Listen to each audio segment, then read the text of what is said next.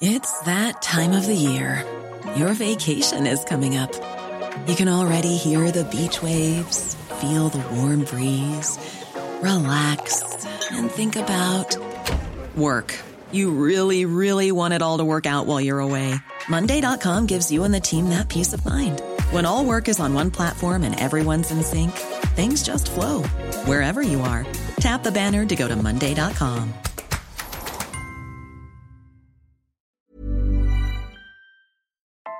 Today on the Optus Sport Football Podcast, myself and Spanish football journalist Phil Kitro-Milides are joined by former Leeds United striker Michael Bridges to take a look at the first international break of the season. Hansi has been given the flick. The Socceroos aren't quite pitch perfect. And is Neymar better than Pele? I don't think so. Anyway, I'm Mark Schwarzer and we'll be chatting all that and more on this week's Optus Sport Football Podcast. Hello and welcome to episode 6 of the Optus Sport Football Podcast. It's the international break and I'm joined, as always, by Phil Kitro-Milides. So Phil, did you find yourself cheering for England or Spain this weekend? Or both? It's a good question, Mark. Hello, everyone. If listeners aren't necessarily aware of who I am, I was born and raised in London, but I've been living in Spain for the last 12 years. So it means that I might have dual allegiances when it comes to international football. But let me throw in another spanner into the works, is that my family's Greek and I was born and raised and I've got a Greek passport. And so I also cheer for Greece mainly when it comes to international football, which is a shame because they lost 3-0 to the Netherlands.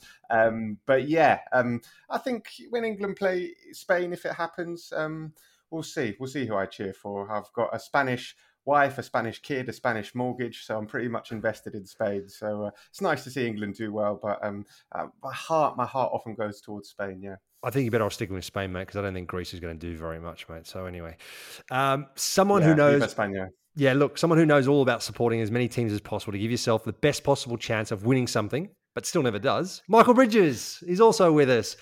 How's it going, mate? Yes, great to be back with you, Swartzy, after the World Cup, mate. I've missed you not. Mate, do you know what it is? Phil's answer there. When you're born in London, you've got a passport, you say you're going to cheer another nation on. It's absolutely shocking, Phil. I'm going to actually take you off the Christmas card list for that kind of shenanigans, mate. I am fully British. I support England. I've not once cheered on the Socceroos ever before. Isn't that right, Mark?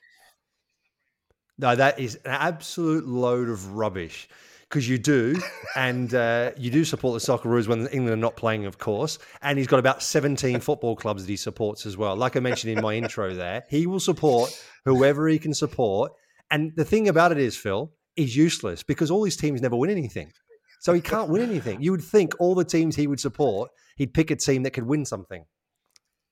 Yeah, I know a thing or two about that, to be honest. But I don't know. It's like an interesting question, isn't it? Because when it comes to like international football, and it's not clear cut, is it now? Because people have different nationalities, people move nowadays. It's not as maybe clear cut as it was 20, 30, 40 years ago, and people born, raised and died in the same country. I am from here. I support this national team. So like me, I'm the son of immigrants from a different country, born in a different country, and then I moved to a different country. So I've got sort of links to 3 different countries pretty strongly. So it's difficult for me to say I support England because I was born and raised in London, because I've got the Greek link and now I live in Spain. So it's not as black and white as it once was. Am I back on the Christmas list? You certainly are, mate, because that's exactly what I do. I was just trying to put a spanner in the works, Phil. Me and you have got so much in common. It was just interesting, though, having both passports and living in both countries. You know, we're football fans. We just love the game. We love the culture and everything. I asked my daughter the other day, I said, you know, you've got passports, you've lived in Australia, now in England. She's become a Newcastle United fan since she's come back here. And I said, who would you play for if you had the opportunity? Would it be England or would it be the Matildas? And I was very surprised. She actually said, Dad, that is a shocking question. I would definitely play for the Matildas. So there you go. She's born in England, but had so long in Australia, she understands it. So there you go. It's a personal thing. I think. I think you can't sort of dictate to someone how they feel. So if she felt like more strong link to Australia because she was born there, and that was what, then that's completely understandable, isn't it? Yeah, for me, it's very simple. I mean, I without a doubt support Germany. I mean, Socceroos, I mean. Anyway, let's talk about Germany since I brought that up. Obviously, they're having a disaster, have had a disaster for some time now. Hansi Flick is finally gone after a 4-1 defeat. I mean, his record has been horrendous if you look at it. In his last 5 games, he's lost 4 and drawn 1. One was a draw against the Ukraine. They're lucky they've qualified by being actually the host of the Euros. Isn't that right, Bridgie? Otherwise, they wouldn't make it. Swarty, I have been dying for this topic to come up because I know how much me and you have given each other stick over the years, and you've been all, oh, Germany this, Germany that.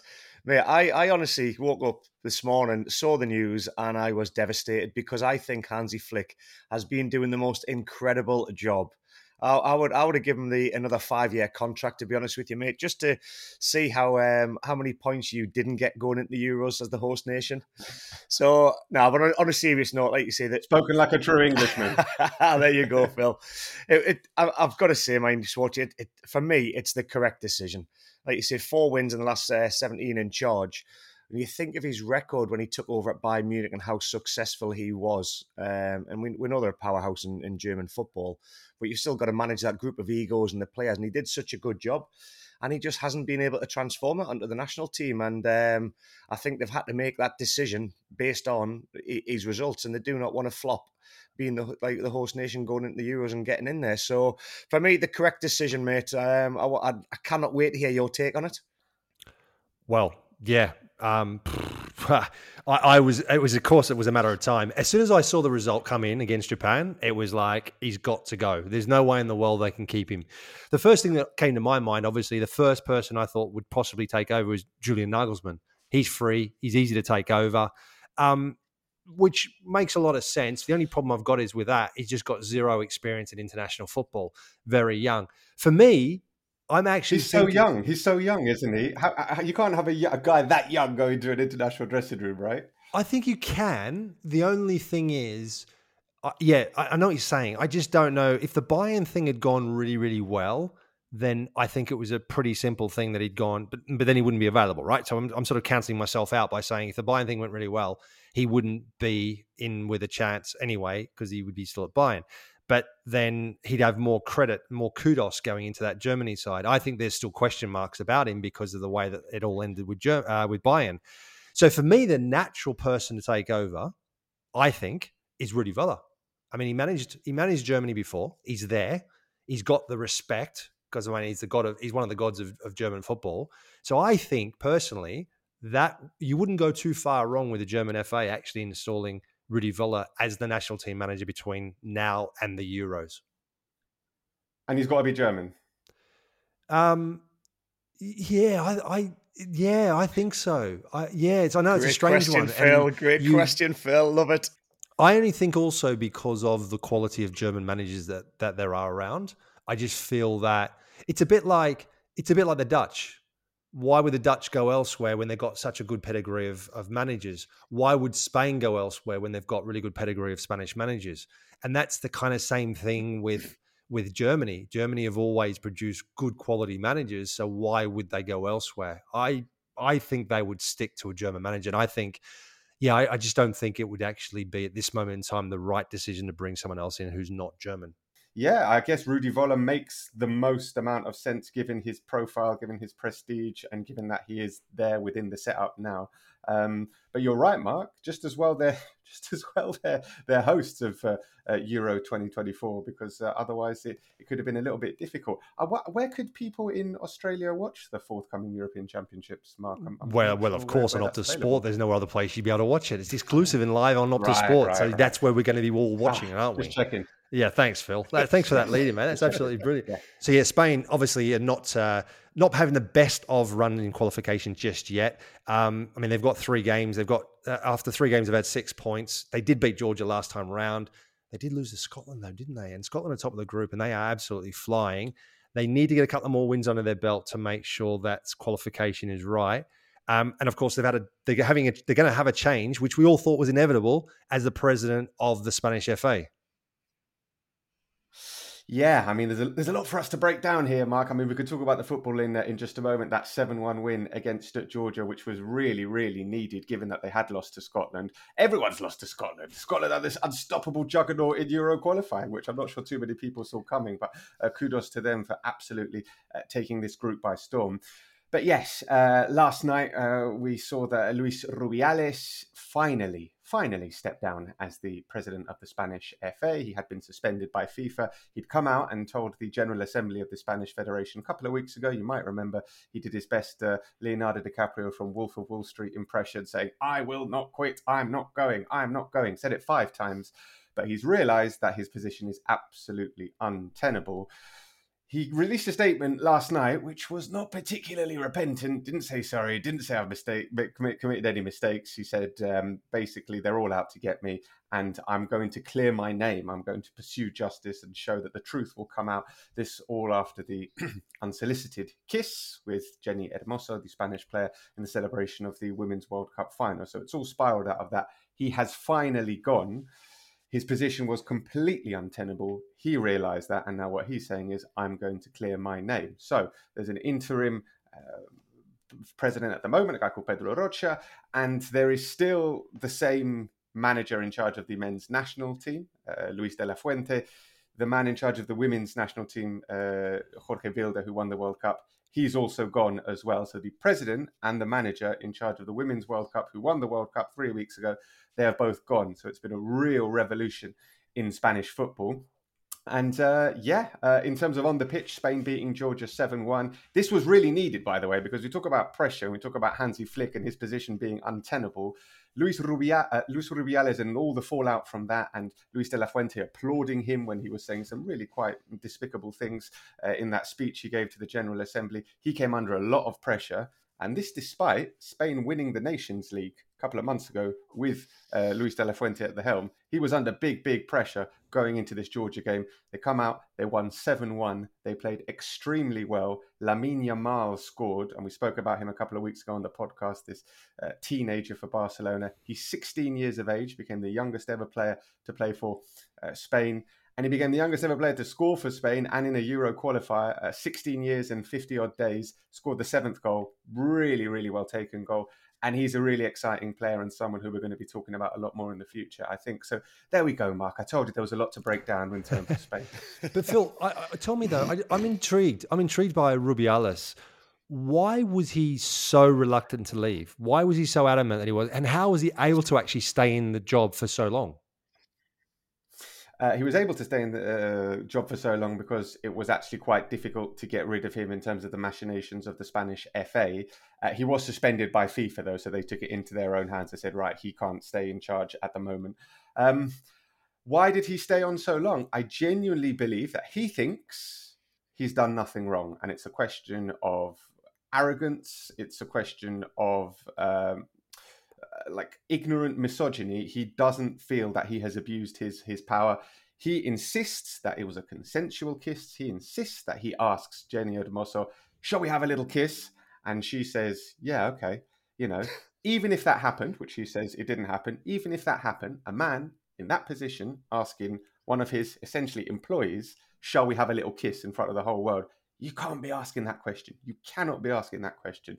And he still doesn't realize he's done something wrong. So yeah, he thinks it's a witch hunt. They're all out to get me. I'm going to clear my name. It's just, it's really quite extraordinary. It's a really, really sad episode, which has highlighted a lot of things in terms of women in sport, in terms of women in Spanish society and beyond. Mind-blowing that Rubiales still believes he's done nothing wrong.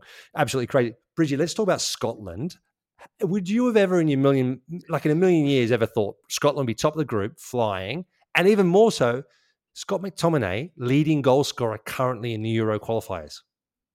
It's absolutely incredible. When I saw the group, I'm thinking, Scotland, Spain, Norway, it's going to be interesting to see who finishes behind Spain. But yet we are looking at this and Spain, the clean sheets that they have had, that's what's been spectacular. So I've just been up to Scotland over the last 3 days, and it was quite, humbling to get up there and hear everybody just talking about the national team, how well they are doing, the qualification. And But speaking to John Carver, now he's the assistant coach, used to be at Newcastle United. I was speaking to John Carver. He's obviously helping out Steve Clark. And I just said, JC, what's going on? And he just said, Bridgie, the preparation that we have put in, the players that have stepped up the plate, there is just this hunger and desire throughout this squad to go and succeed. And he said, there's only so much we can do as coaches when we go out there and say, you put on sessions, you put on patterns of play, you go through the analysis. He said the players have still got to go out there and perform. And he said it's been absolutely incredible to see the levels that these players have shown. Like you say, Scott McTominay, I would never put him in my fantasy league team because he gets you no points. But then for the national team, he's turned out to be an absolute goal-scoring machine. And he's been Mr. Reliable. Set plays, they've been dangerous. The impressive thing that they were happy with, John Carvey was saying it's been the defensive shape that they have shown with the clean sheets that they have needed. However, he did say it's not over. There's some big games to come, but I think they're done and dusted now. They're going to qualify, and I'm delighted for them actually. Even though that's an Englishman saying that, I am delighted.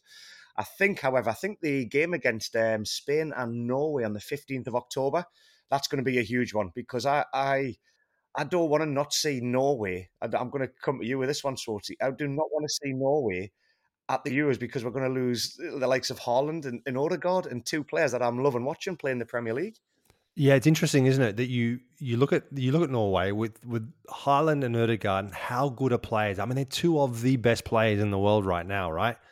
And Norway are having an absolute disaster. How is it even possible? I don't understand. There's something fundamentally wrong with this Norway side that they can't get a competitive side out there with you've got Haaland and Odegaard in their side, Phil. Surely. I'm just going back to something that Bridgie just said. Do you really, you want England to win the Euros, right? So you don't want Haaland at the Euros. You don't want Odegaard at the Euros. You want San Marino, Lithuania, Faroe Islands. And then England have got the best chance possible. Phil, listen, mate, I'm more worried about McTominay than I am Haaland. Put it that way. I know, yeah, right? I know. But Phil, you know what it is though. Bridgie will find some sort of ounce of heritage from Scotland or Norway if they're in there, and then he could claim to be, supporting them as well. That's just what he does. Mark, Yeah, he's there. He lives pretty close, right? Phil, Absolutely, exactly that far up, exactly. Phil, you didn't know the story. Mark's trying to get me. I had the opportunity as a youngster at the age of 17 to play for England or Scotland. Now, my manager at the time was a guy called Peter Reid. Full-on Englishman. Obviously, Maradona tore his backside out for that World Cup goal, really still chasing him to this day. My youth team coach was Scottish, and it was a guy called Rick Sprazier. And I had to go in the office between the two of them. And there was a game against England-Scotland for the Euro qualifiers for under-18s up at Motherwell in 3 days' time. And they said, listen, you've been selected to play for both nations. Who do you want to choose? And Peter Reid said to me, if you don't pick England, you won't play for this club. And the Scottish coach, that was my youth team coach, said, well, Michael, if you don't pick Scotland, you won't play for the youth team.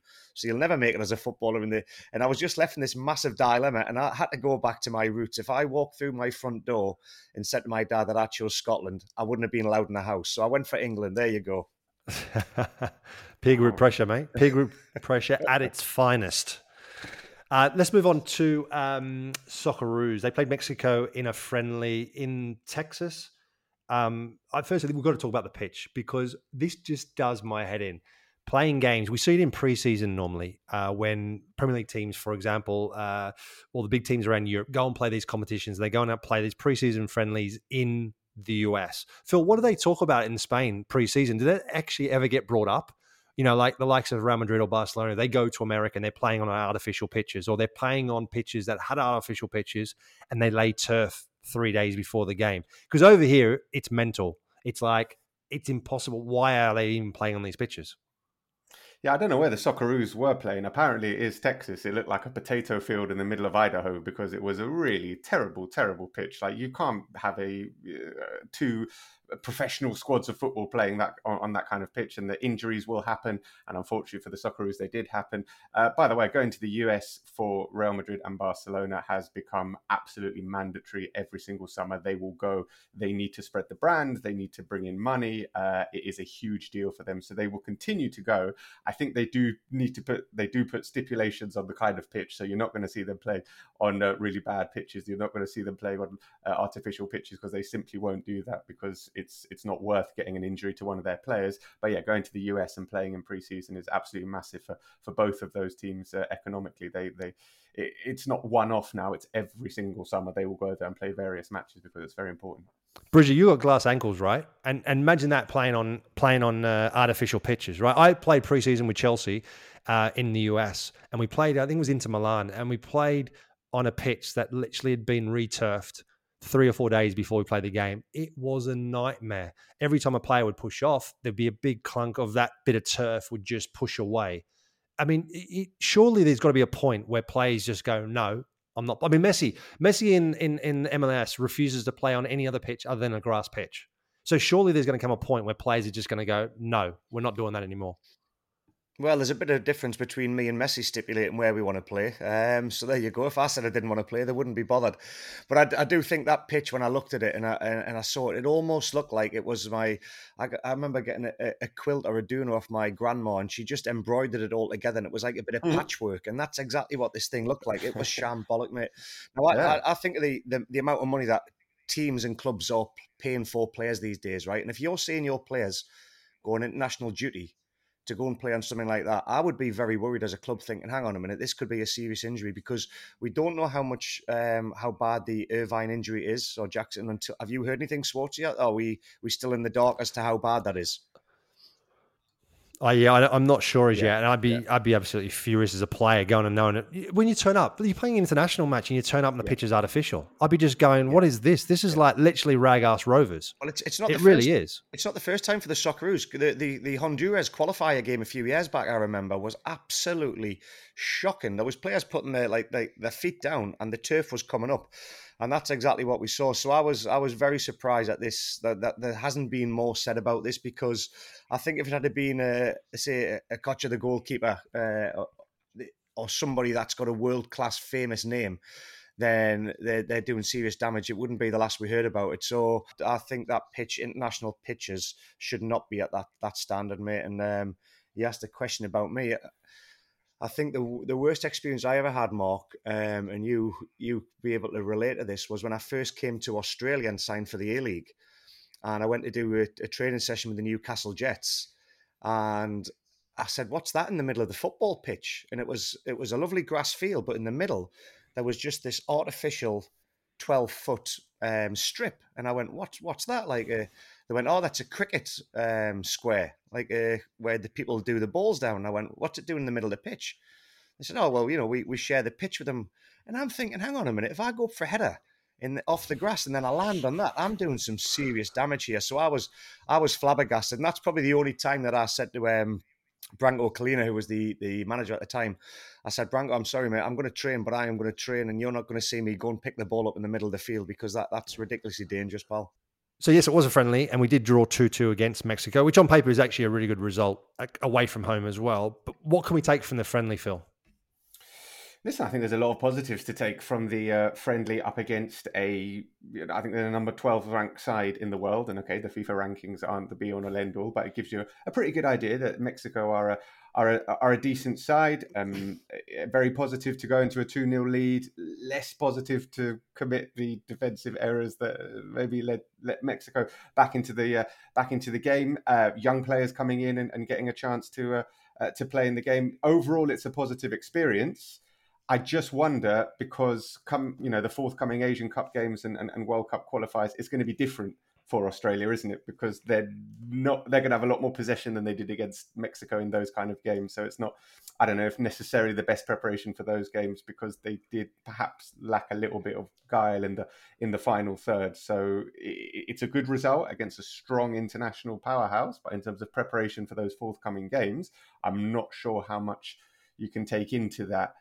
Given the opponents are going to be slightly different in those forthcoming games. But I mean, Schwartz, do you know if Graham Arnold knows what his best 11 is? And does that coincide with your best 11? I think he's got a good idea. I think when you look at, the core of the team, obviously Matty Ryan, Harry Suter, Kai Rolls, Nathaniel Atkinson, Jackson Irvine, hopefully he's fit. We saw it at the World Cup. I think there is a core of that side that is still very much the same squad that were at the World Cup. I think going to the Asian Cup, the performances of of the Socceroos at the World Cup with the squad of players that we've got, players coming back from injury, which I think Martin Boyle was huge for us. Seeing him back in the green and gold, see him score, I think was really important. I think he's a really important player for the Socceroos. Had we have had him at the World Cup, well, could have been a little bit different because he just brings that little bit of different sort of fight spirit and a little bit of ability to what we've got in the squad. So I'm looking forward to seeing him fit as we saw against Mexico and continuing for the Asian Cup because this is a big Asian Cup for us. We go in there as one of the, I mean, we always do, but I really have a good feeling about this side and about this group of players and about Graham Arnold in charge. And I think we've got a really good chance of going there and doing well. That's what I was saying to you about potentially having to practice against breaking down teams because Australia's group is Uzbekistan, Syria and India in the Asian Cup. And those teams aren't going to be taking the game to Australia like Mexico, where they're going to be sitting back, defending wildly, and Australia have to find a way to break down those kind of sides. So that's what I was saying in terms of preparation for those kind of fixtures. This is a good way to see where you are maybe in terms of a World Cup and on a world stage, but in terms of preparation for the Asian Cup, what they're going to face there is going to be slightly different. Well, we'll take a short break now, and then we'll be back and we'll talk all things England, Italy, and Brazil. Burrow is a furniture company known for timeless design and thoughtful construction and free shipping, and that extends to their outdoor collection. Their outdoor furniture is built to withstand the elements, featuring rust-proof stainless steel hardware, weather-ready teak, and quick-dry foam cushions. For Memorial Day, get 15% off your Burrow purchase at burrow.com/ACAST and up to 25% off outdoor. That's up to 25% off outdoor furniture at burrow.com/ACAST. I mean, I'm actually really excited talking about England because obviously we've talked about Germany and the disaster they're going through. England, it's not a disaster, right? They're top of the group. They've done well. However, Bridgie, what's going on with Gareth? When he took over as manager, he said, I'm going to pick players on form. I'm going to pick the best possible players I can pick to play for England. He seems to have done a complete 180, and all he does now is pick players based on what they've done for England and what they've done for Gareth as he's been a manager of England over the period of time since he's been in charge, the last 5 years. It's not right, is it? Well, it's becoming, you know how they say, I'll never forget when the Vardy and Schmeichel in the tunnel, it was like, ooh, Danish friends, they take the mick. Well, now it's become, ooh, Southgate's friend. And if you're a Southgate friend, you're going to get a game for England. So I'm a big fan of Gareth Southgate because of what he's done with England over the major tournaments. He's made us believe once again. However, I've got to say that the more games we seem to play under Gareth Southgate, the more players I see, like Harry Maguire getting a game. Henderson, who's obviously left and gone to Saudi Arabia, similar to what you were saying, Swarty, about the players that are not playing in them competitive matches anymore. Like, how are you going to expect to lift your level for an international game? You know, I see players like Jared Bowen, Ward Prowse that are playing football and playing in the best league in the world and playing regular and doing well, not getting an opportunity. And I'm dumbfounded at some of the decisions as to how and why when you play somebody like a Harry Maguire, that I think everybody at Manchester is thinking, oh, well, I'm pleased he's not playing for us at this moment in time because he's being so vulnerable, but he can yet play for England. So there's a lot of questions that Gareth has got to be accountable for and answer to as to why his, I think one of his mantras when he said, you perform, you play well, you get picked. He's completely gone against his mantra and everything that he was saying, mate, because if you're saying that Harry Maguire and Henderson deserve to be in there, because Jude Bellingham, yes, he's flying at Real Madrid. Declan Rice doing wonderful things. Madison, yes. Harry Kane, Saka. No problems with them type of players. Chilwell. But there's a couple of omissions from that squad where I'm thinking the next game is vital, because if he doesn't decide to go with the players that deserve it, then the media and the vultures are going to come swooping for Gareth, and he's got a lot to answer for.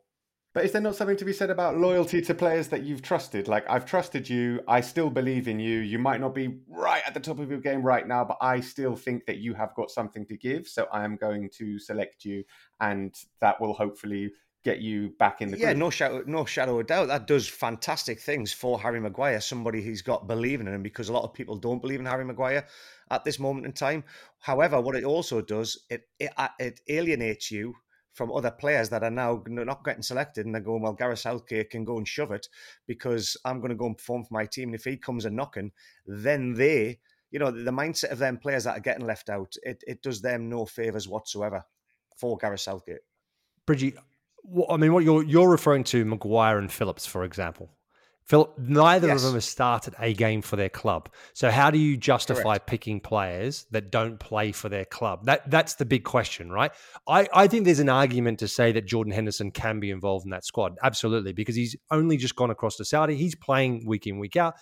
The argument is, okay, what level are you talking about now, right? And we're talking about England, and we're talking about the Premier League, which is the best league in the world, and the abundance of players you have in the Premier League, right? I know, Phil, you're laughing. I know there's an argument to say, well, the Premier League. Do you know why I'm laughing? Because I'm laughing. I remember Neymar saying now the Saudi league is actually better than Ligue 1. It's better than the French league. Well, so that which means obviously tongue in cheek from him because he's just left the French league. But Ligue 1's no longer in the top 5 leagues, so there may be sixth, seventh in the world, maybe Saudi league now. I don't know. So yeah, look, this is the thing. I agree, right? So I have a problem with him picking Maguire and Phillips, and it's not personal. It's more about the fact they're just not playing. So they're delighted because Harry Maguire is getting match practice with England.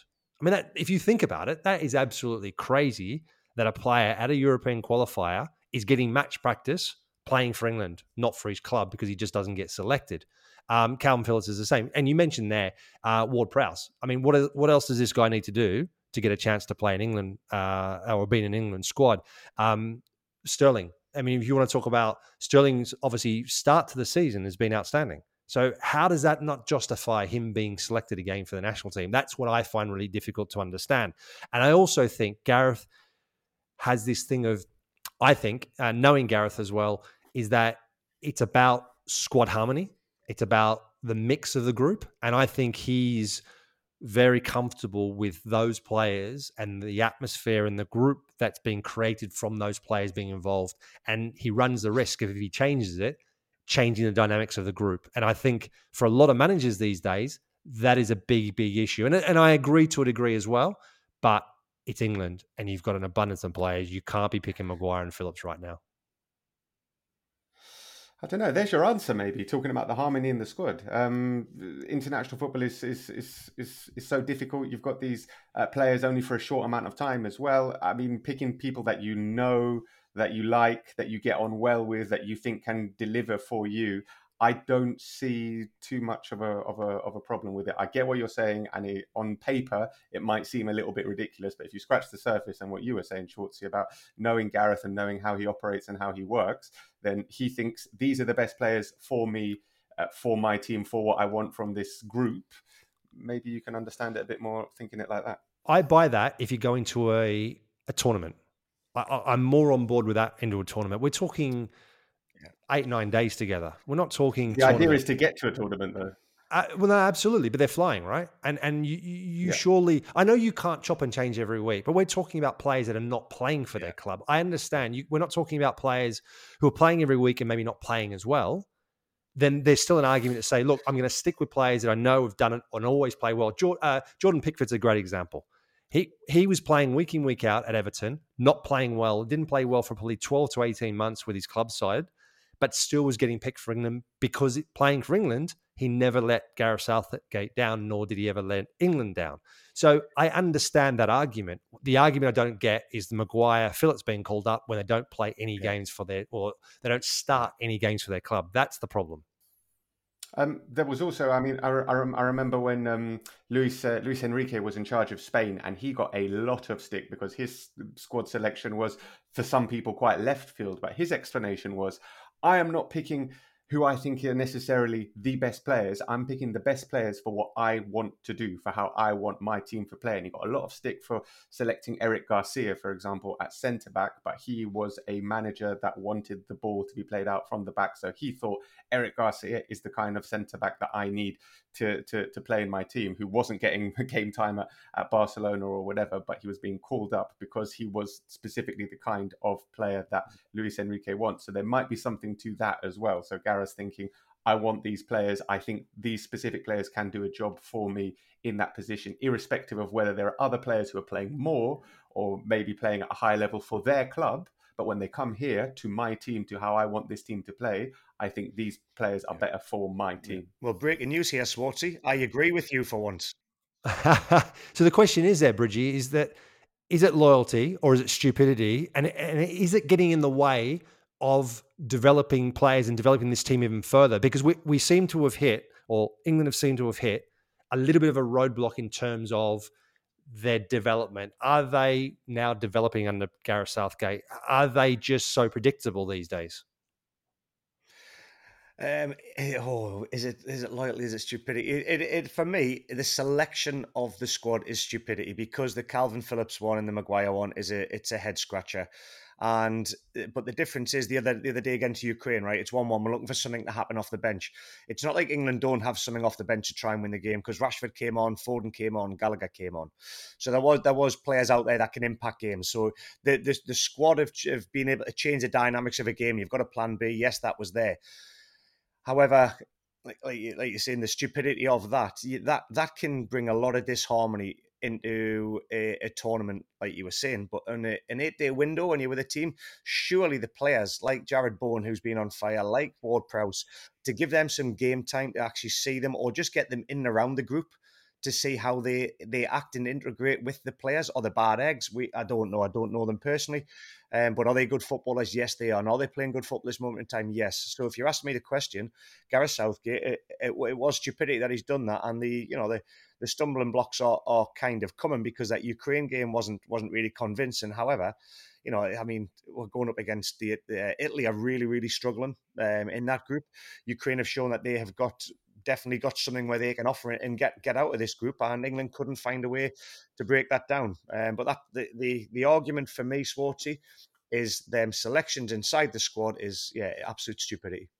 Let's move on to Italy. Italy played against North Macedonia, which, I mean, on paper, you would think Italy are going to win that game. And of course, Italy have done what Italy have been doing recently, faltering. We've got a tweet from regular Optus Sport reporter Adriano Del Monte, and he says, "History will always keep us relevant, but Italy are no longer a powerhouse. League in decline for 15 years, ancient stadiums, we don't develop players, and are a mess at international level. Problem runs deep, but nothing is done about it. Lose to Ukraine Tuesday, Euro 24 is gone." Is that what we're thinking from looking from outside in at Italy, Phil? Yeah, it's been in decline, but I wouldn't say that's because of Serie A itself. North Macedonia did actually beat Italy, didn't they, last year in the World Cup playoffs? So it wasn't perhaps such a surprise to see them frustrate them again. And the thing is, when Italy come around and they play international football, and you look at the starting 11, for me, I had this realization maybe about 6-7 months ago. I was looking at the team. I was like, I don't actually know too many of these players. And I guess it's because they all play in Serie A. Like, if you look at them, they all basically play in Serie A, which maybe that's what Adriano Del Monte was getting to, that because they're all there and the league isn't flourishing like the Premier League, that has had a detrimental effect on the national team. But counter to that is, right, we had 3 Italian teams in the European Cup finals last season, Bridgie. So it can't be that much in decline. Sporty, let's be honest. We both know Adriano, and we both know how passionate this guy is. We've watched him. I think we actually had a player cam on him during some matches that you were working with him, and we instead of focusing on the managers, it was just basically on him.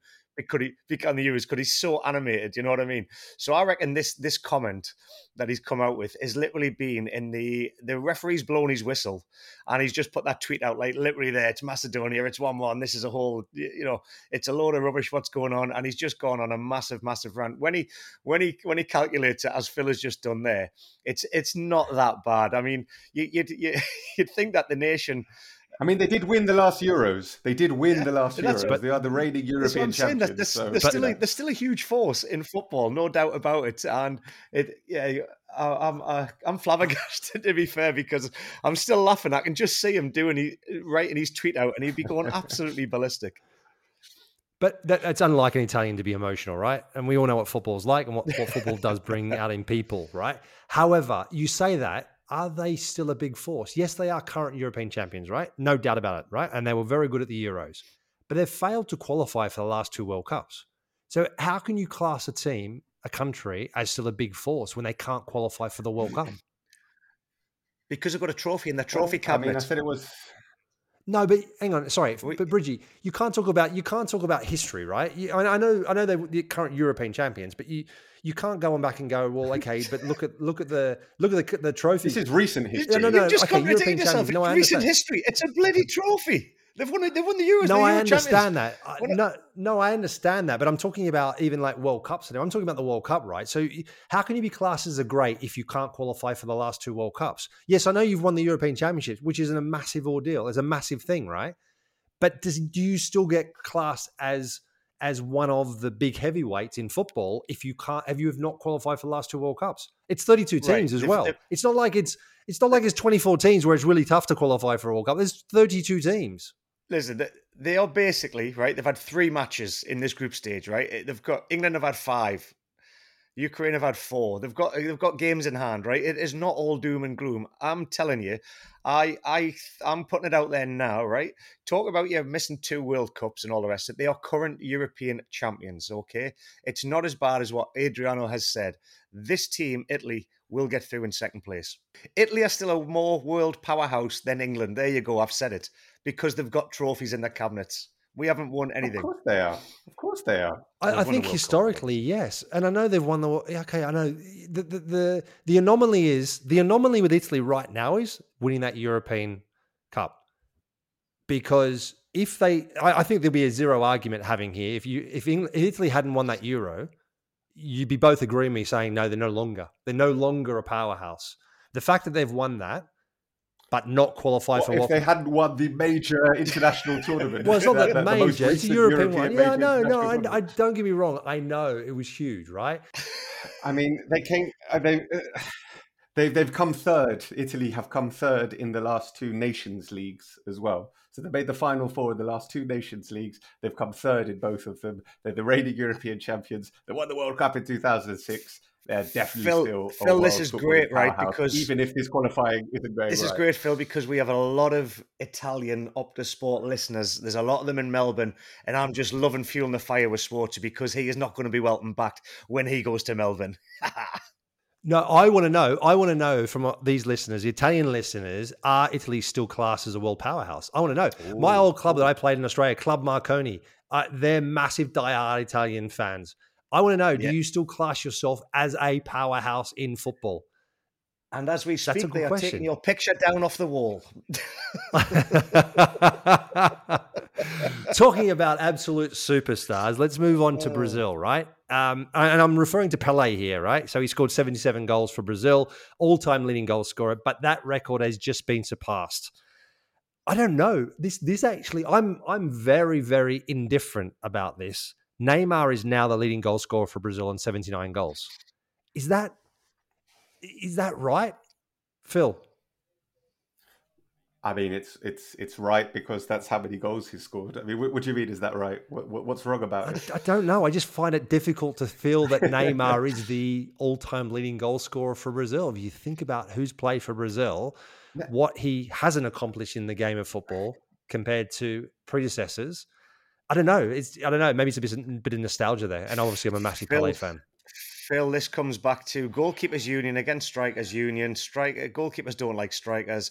Neymar's broken one of the probably world's greatest players, broke a record, and yet a goalkeeper is dumbfounded to say he can't recognise it.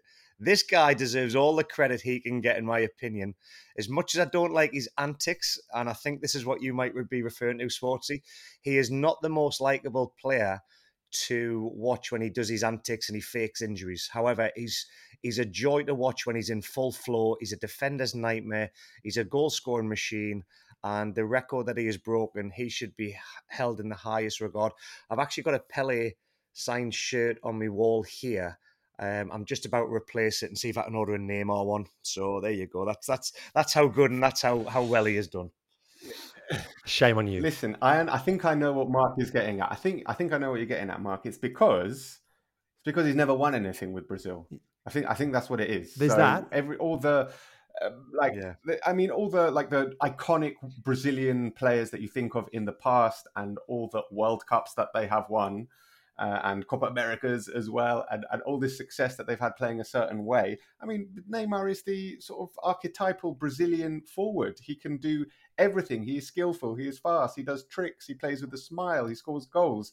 Everybody should love him, and he should be elevated to iconic status throughout history. But he has never achieved anything with Brazil. He obviously has won many Ligue 1s with Paris Saint-Germain. He won a lot of stuff with he won 2 leagues with Barcelona. He won 1 Champions League as well. So maybe his terms of legacy at club, it could have been better. It's not going to get any better now at El Hilal, certainly not in the European context. But anyway, what I'm saying is, I think you feel like that because you've not seen him achieve important things with the national team. And if you'd seen him lead Brazil to a World Cup, or even if he just danced around everyone and they'd won a Copa America and it had been amazing, then that might have felt like, yeah, okay, this guy's the rightful owner of this really prestigious title of the top scorer in the history of the Brazil national team. Because he's never done that, I can sort of understand that, it's not Ronaldo. It should be Ronaldo, or it should be Pele, or it should be someone else who we associate with Brazilian success. And Neymar is not that player.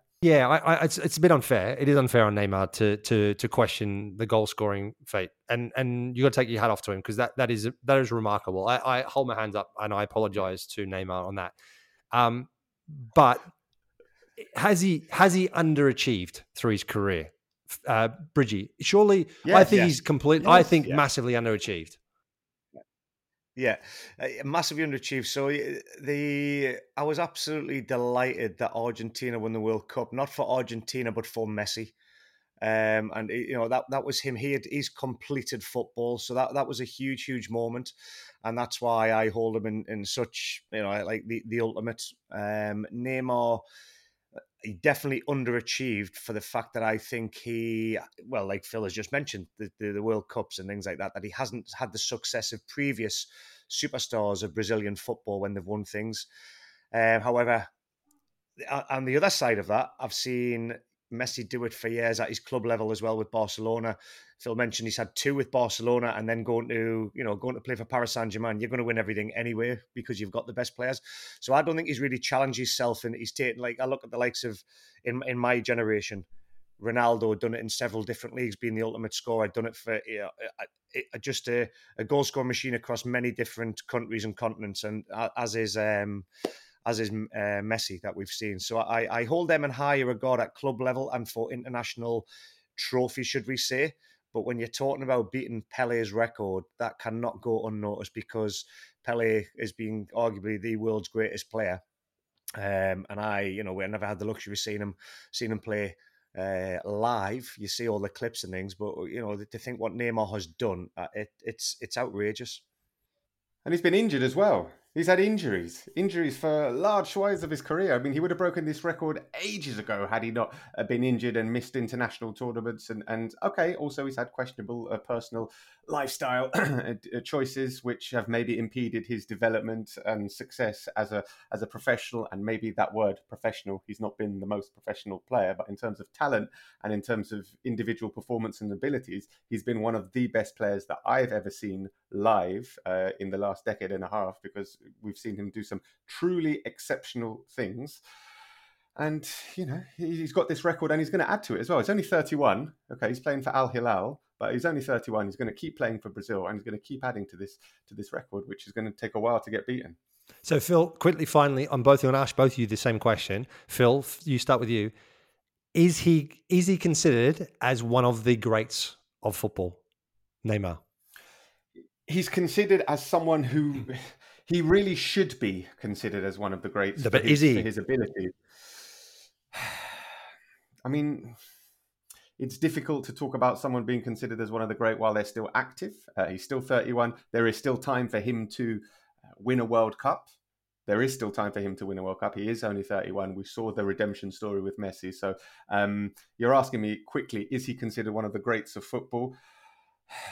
Possibly not at the moment. And then at the end of his career, seeing what he's done, maybe. But when you talk about greats, Bridgie, I know you've got a head in your hands here. When we talk about greats, we're talking about people who have achieved, not just the most talented. If you ask me, is he one of the most talented players you've ever seen? Yes, of course he is. But talent is not enough. To achieve greatness, you have to achieve stuff with that talent. And he has not achieved enough. 1 Champions League title, 2 La Ligas, and 5 Ligue 1s. He got a gold medal at the World Cup, or at the Olympics. He got a gold medal at the Olympics. But that's not enough for me to achieve greatness. He has just beaten the greatest player in history's record for the national team. He has got to go down as a great. Wow, your bar is obviously not very high, Bridgie. Please don't get me rattled this morning. Honestly, do not get me rattled. He's just beaten Pele's record. Do you not realise what this guy has just achieved? Like you're talking about the world's greatest player and how many goals he scored. He's done it. He's done it, lads. Bridgie, if you played for Brazil up front, you would break his record as well. In today's world, thank you, how Mark. many games they play and how good this Brazil side is, you would as well. Well, I'll tell you what, I can't see Richarlison beating that record, but we're talking about the goal-scoring record of Neymar, and I'm putting it out there. That, for me as a striker, knowing how hard it is to hit the back of the net and find the back of the net, to do it for national level and beat Pele, man, he's got to be classed as one of the greatest. So sorry, you two, the Strikers Union on this one. I'm going against you. He missed a penalty as well. But the thing, exactly. But the thing I was going to say to you, Phil, you mentioned about Messi and Messi winning the World Cup, and it's all about winning stuff as well as being a great player, and that created greatness. I still think all of us would have agreed, had even Argentina not won the World Cup, you'd still say Messi is one of the greatest. As you say with Cristiano Ronaldo, had they have not won the World Cup, they'd still be classed as one of the greatest ever to play, right? Yes, absolutely. But then there would have always been that slight. I think what was important for Messi was to win the Copa America when he won it a couple of years before, because there would always been that question mark with Messi. He never led his national team to achieve greatness. And obviously, when you're Argentinian and you're wearing the number 10 and you're living in the shadow of Diego Maradona, obviously, and Maradona did what he did for the national team. The big thing for Messi was to lead his team to his national team to glory, and they did it in the Copa America on a small scale, but it was really important for him, and the emotional outpouring after they won, that was enormous. And then to do it at the World Cup was just exceptional. So I'm talking about greatness, man. We're talking about, think of the millions of footballers who have played across the history of this game over the last century. And we're talking about the top 10 of all time. There have been so many talented players, but to get into the all-time hall of greatness of the most amazing players, you need to have had that talent. And like Ronaldinho, is Ronaldinho one of the greatest players of all time?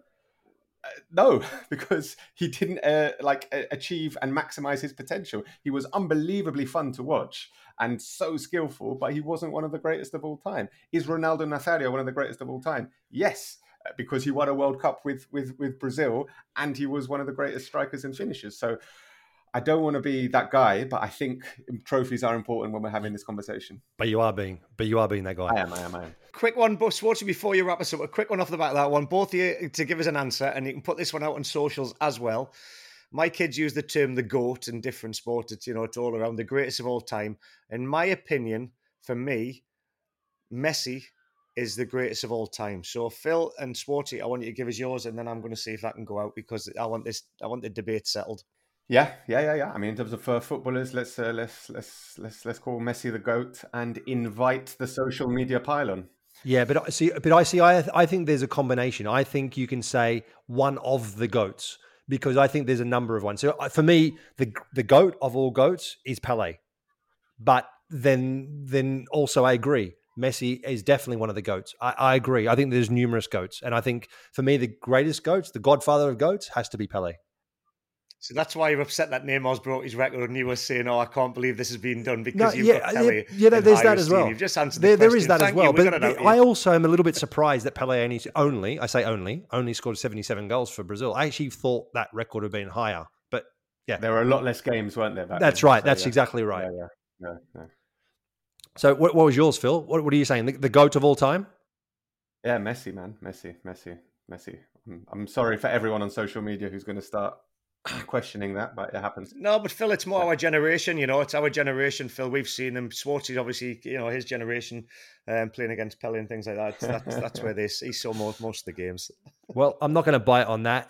That's all we've got time for today. Thanks a lot, guys. See you next week, Phil, and thanks a lot, Bridgie, for joining us. Brilliant. Great to see you again. Yeah. Thanks, Phil.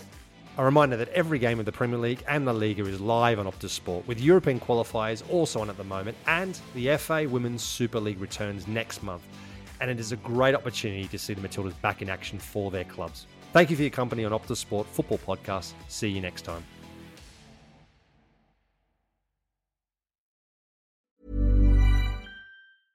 Selling a little or a lot?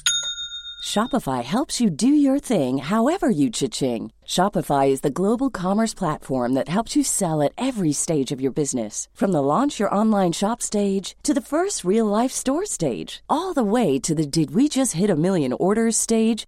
Shopify is there to help you grow. Shopify helps you turn browsers into buyers with the internet's best converting checkout. 36% better on average compared to other leading commerce platforms. Because businesses that grow, grow with Shopify. Get a $1 per month trial period at shopify.com/work. Shopify.com/work.